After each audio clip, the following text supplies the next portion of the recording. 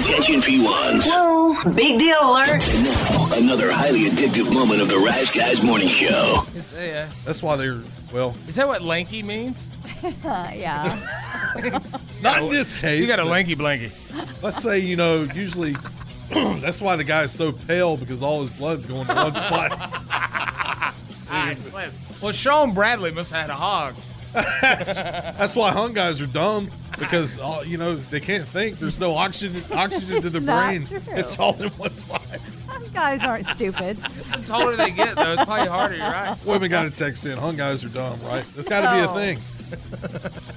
And that usually is, except for my husband, the body type that I'm generally attracted to. Not because of that, fat boy. P1s, feed your need for TRT at theriseguys.com and on the Odyssey app.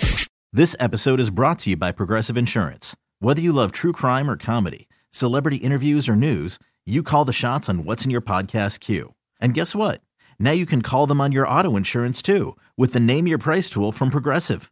It works just the way it sounds. You tell Progressive how much you want to pay for car insurance, and they'll show you coverage options that fit your budget. Get your quote today at Progressive.com to join the over 28 million drivers who trust Progressive. Progressive Casualty Insurance Company and Affiliates. Price and coverage match limited by state law.